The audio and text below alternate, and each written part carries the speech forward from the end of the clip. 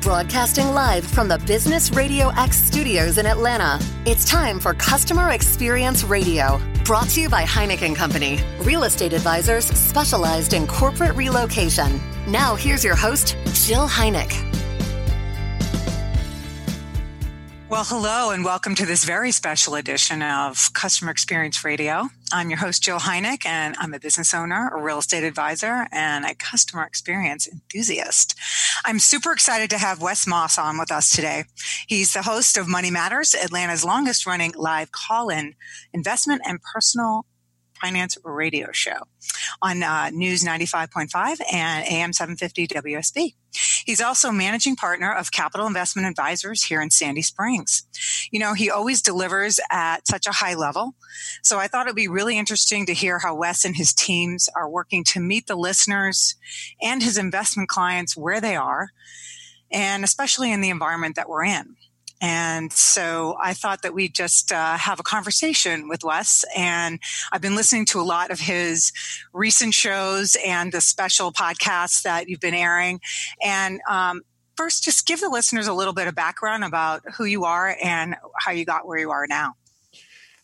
Thanks for having me on, Jill. It's a lot of fun. I know that we're doing this via video, but I know this is via radio. And maybe you should have your own TV channel is what you should have, not just a radio show, a television show.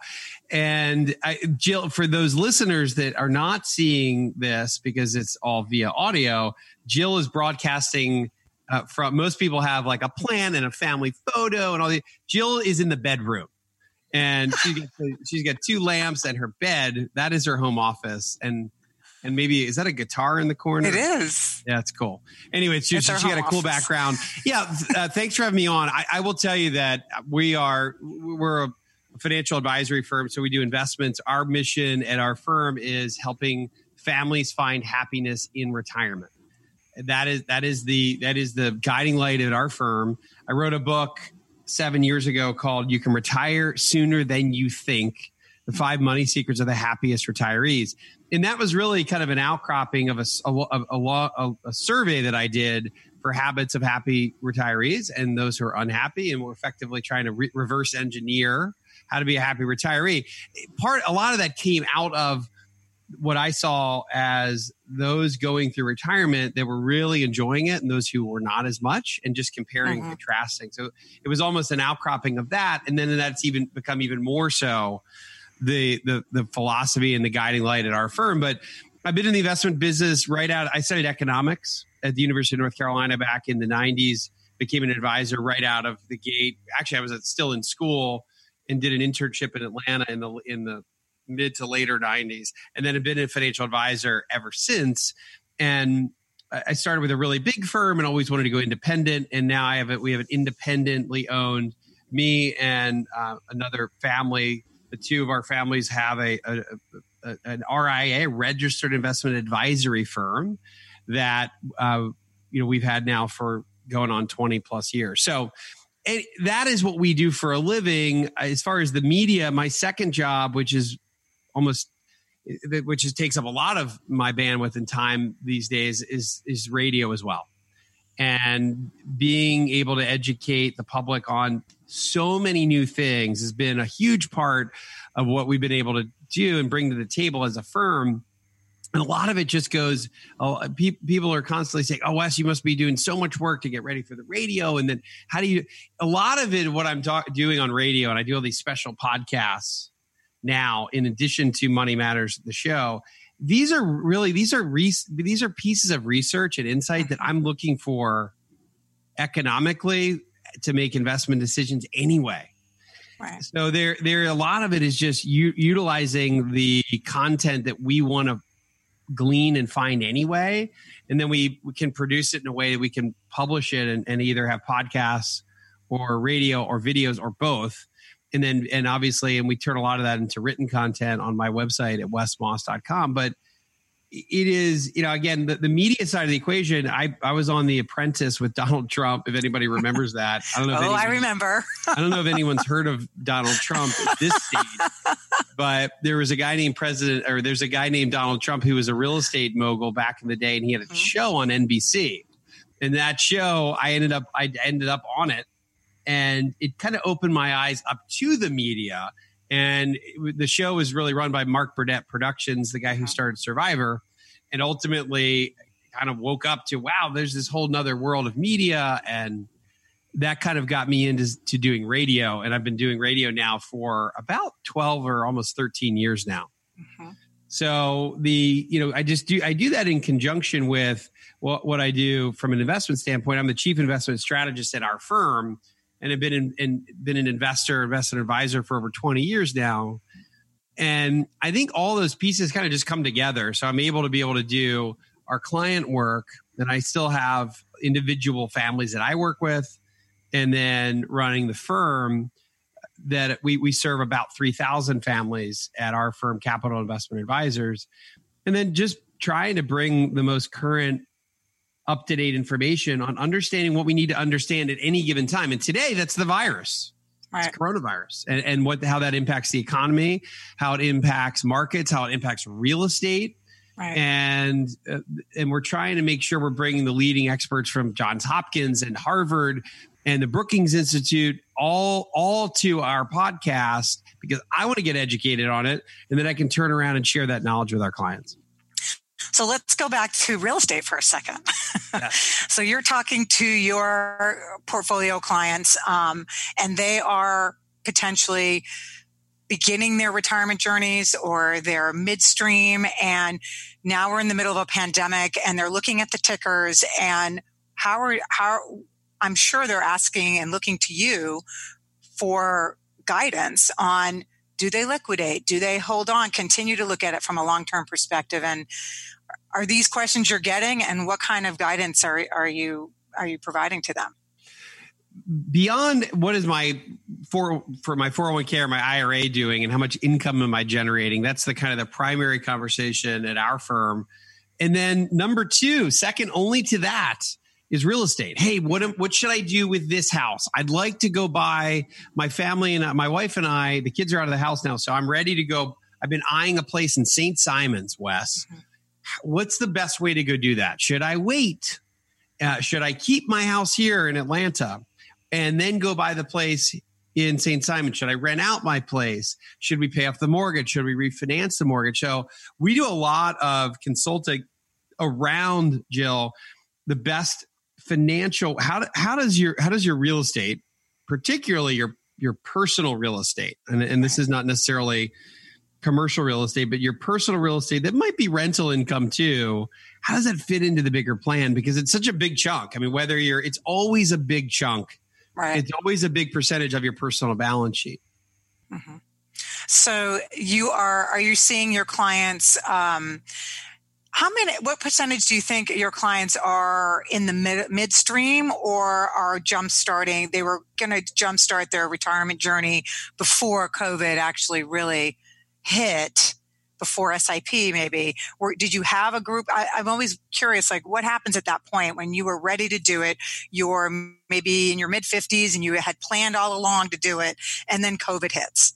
And then do you have to recalibrate and figure that out, or do you just keep rolling? Mathematically, Jill, and we've all heard of these statistics that 10,000 baby boomers retire every day.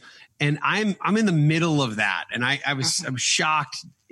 I'm constantly surprised at just how many people continue to hit that age of 65, and they've been eyeing retirement. So just mathematically and statistically, a lot of people just retired right before COVID, because a lot of people were retiring every day. Right. And everybody has to be prepared for big market corrections and big dislocations, because they happen all the time. I mean, there's really, even though this has been really painful, and I think there's a higher level of emotional burden, because we've all been sequestered in our houses than ever before. The crash of 07 and 08, the crash of 2000, 2001. I mean, here we are in the third massive crash, and we were down almost 40% of the Dow at the nadir if you go back to March.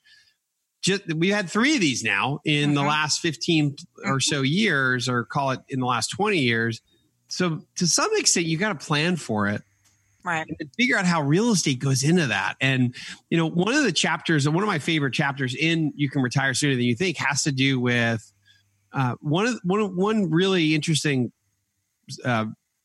let's call it commonality between happy retirees is they've essentially they've either paid off their primary residence or they have a plan to do so in the next 5 years. So interestingly, as years to pay off mortgage goes down, and this is a cool chart I have in the book, as years to pay off mortgage goes down, happiness levels go up.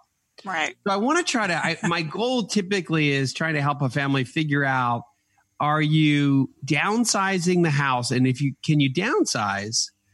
And if you can go from a $600,000 house to a $400,000 house, does that help you then have no mortgage? And that's a huge part of I love that conversation is like, how can we get you to the point where you might be moving at this point or eyeing a place that you haven't lived before. And I keep using the coast, but I have a lot of folks that want to go from Atlanta to do some sort of other housing situation when everyone's out of the house. Right. Hey, my kids are out. It's just me and my wife, or it's just me and my husband. Does it make sense for us to have this big house still? Or are there places that we could maybe move now that we weren't able to move before, all within big metro Atlanta? I mean, it's a huge area here. And then of course, people that are thinking, hey, is there a deal in the mountains? Can I go get a place? I've always wanted to do that. Or we want to go closer to the coast and get something near St. Simons or on the Florida coast. So those conversations are happening all the time. And I think that you've got to, of course, and then you think about renovation, Jill. Right. You think about like, hey, what do I need to do to fix up my house, to sell it? Or do I want to spend $200,000 to stay here? Or would I rather just sell it and go somewhere else? So, it's so unique to every family. And it's kind of a fun people. I will tell you, people like talking about their housing situation probably a lot more than they like talking about their 401k. Like, okay, Wes, we talked about my retirement account. Now let's talk about the house. That's the sexy part. Nobody wants to worry about their 401k. But everyone can worry about and spend time thinking about the house because that's right. Now more than ever. And this is what's amazing over the next several years, Jill, is how much will our insights about our primary residences change in this? Right. And they're going to be a lot. I mean, big time. If I didn't have 2 doors to get to this office, I would be really rethinking my house situation because we've been forced to do work from home. It's worked out so well. And I have a company of 40 people on our main company and then 20 people on our ancillary company. We have 60 people working from home, not skipping a beat. Right. So why would we ever go back to 100% of people going back to the office when we could forever? In fact, I've already done a get back to work office plan. And the third phase, which is the phase 1, 2, 3, we haven't even started phase 1 yet, but in phase 3, I have 30% of us still working virtually until further notice. Right. And so from an experience perspective and culture perspective with your teams, they still need to be able to deliver whatever they need to deliver to your customers, from that perspective. So how are you motivating them and continually kind of keeping that, the energy high from, remotely and being able to still deliver on a high level to your clients? That, the challenge is that we're not together. And as humans, we want to be, in the same room. Right. And there's nothing that'll ever replace that. Correct. I would say, being in person, that's an A+. Being on Zoom is like a B+, or maybe an A-, maybe a B+. Let's go B+. It's pretty good. And I don't think you can build a brand new culture around it. And I think it's tough to build.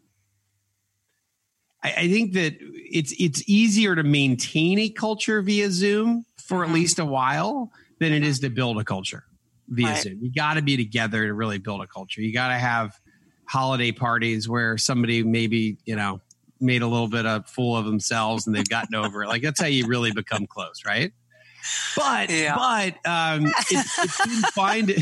it's been fine to be able to maintain that. As far as customers are concerned, Zoom has been, I think it's a really good evolution. It's not a substitute. It's an evolution on new communication.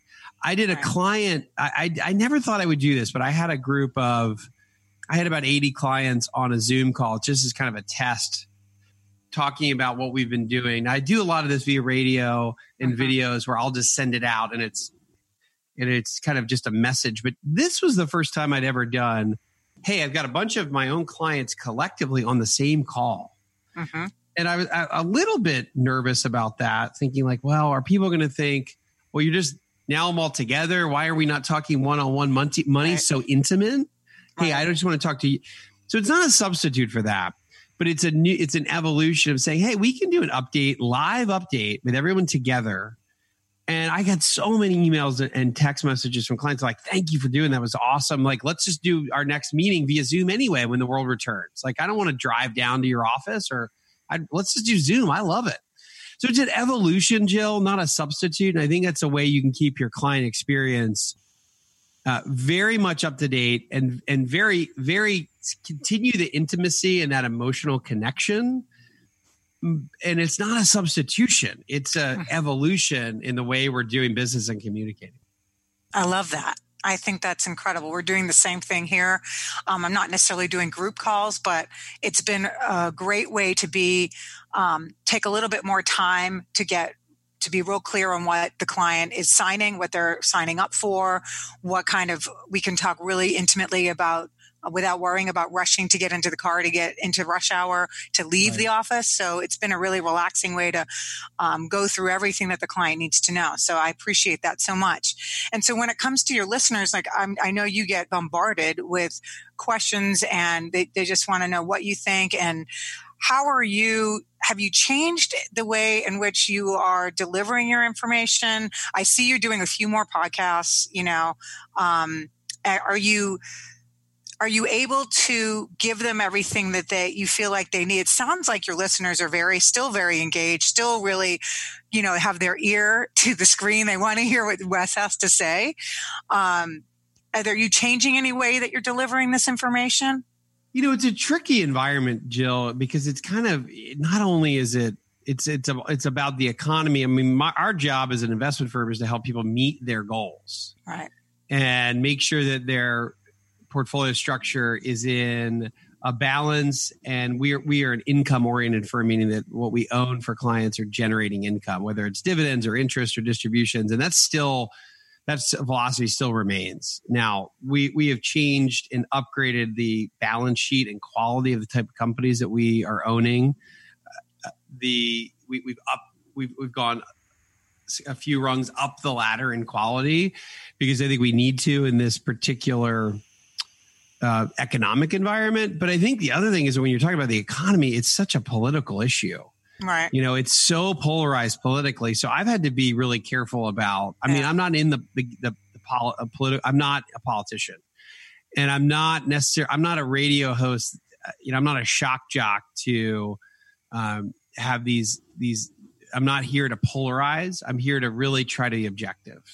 And I've always tried to do that. Now I'll still get comments on my podcast that, oh, you're clearly, because you want to reopen the economy, you're clearly way right-wing radical. And if I say something, hey, we should be careful about reopening, I'll get a message like, well, you sound like a liberal. And it's just it's just very different. Right. It's impossible, right, in today to really be totally walk the line in the middle.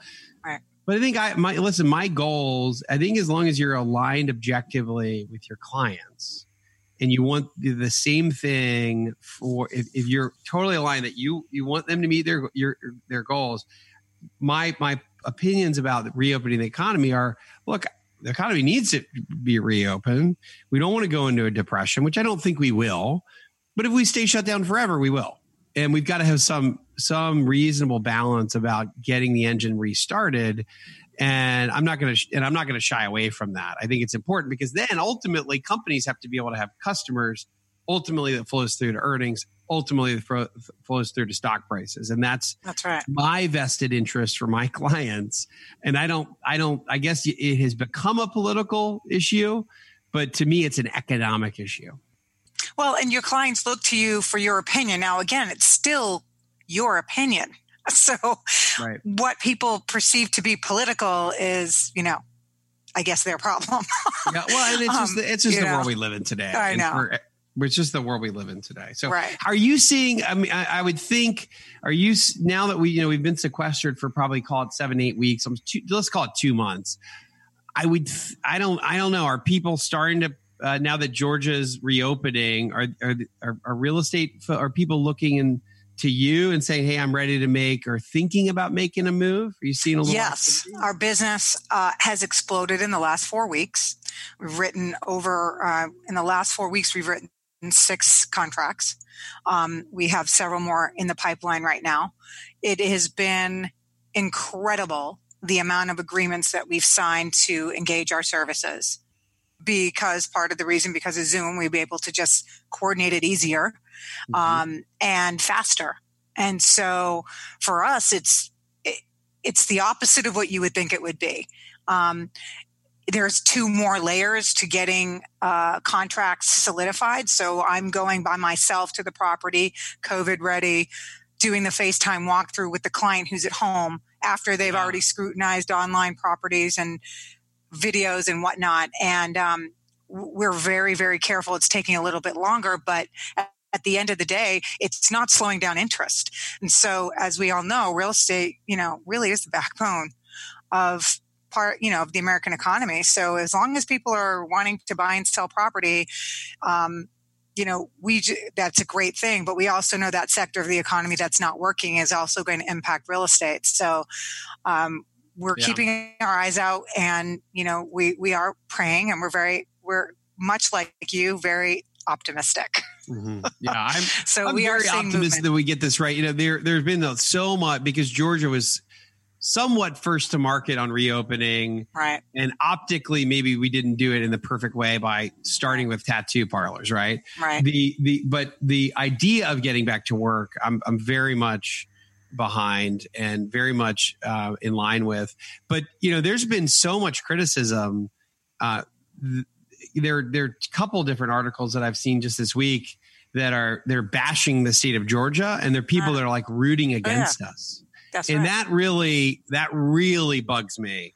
That it really bugs me that you've got such polarization, and there are folks that are they're scorning us from afar. You've got people in the Northeast, you've got people out west looking at us saying, "There's you're irresponsibly reopening." And I think that what I think is that just because we're allowed to reopen doesn't mean everybody does reopen. Number one. Number two, just like you're mentioning and I think about you hear commercials on our station at WSB Radio. Every single one of them is like, here's how we have adapted to do business. That's right. We even roofers are like, look, we're not going to come and shake your hand. We can do this via FaceTime. We'll come and we'll fix your roof. Yes. Everywhere from roofers to any other industry, they're trying to figure out how to get back to work safely. That's right. And to me, that's the spirit of entrepreneurs is to adapt to the environment we're in, not just throw our arms in the air and say, wait, well, we're going to have to wait till everything's perfect again, because it never will be. No. We've got to be able to adapt to the world the cards that we are given. That's right. That's right. And I really appreciate your insight and your time today. I continue to be a big fan and listen, and hope that, every time I listen, I glean something that will be able to be applicable to our situation. And I know a lot of our listeners really appreciate your insight. So I wanted to, is there anything that you'd like to impart on our listeners before you leave? Any piece of advice, or tell us where they can find you? Well, I would say that I've followed Jill Heineck and her team for a long time, and you guys are some of the very best in the business. So that would be one of my pieces of advice for your listeners. They probably already love you. The second part is that from a financial standpoint, we are again available through, just like anybody else, through Zoom and chat. We have had no business interruption. It's easier to coordinate today more than ever. And my thought is, people can find us at wesmoss.com. WESMOSS.com. It's where we post a lot of our resources. and articles about the world we're living in today to try to keep people informed. And then you can contact us through that. And that, and I think that that's a good hub for you to find my firm and the Money Matters team. Our firm name is Capital Investment Advisors. So that you can find our firm through our website, and we're still love to chat with folks and see if we can help. Excellent. Well, I want to thank everyone for listening. I'm proud to share this show with you as these stories prioritize the customer experience as a legitimate business strategy, reminding us that no matter the business that you are in, entertainment, investments, or real estate, the customer experience should always be at the heart of the business.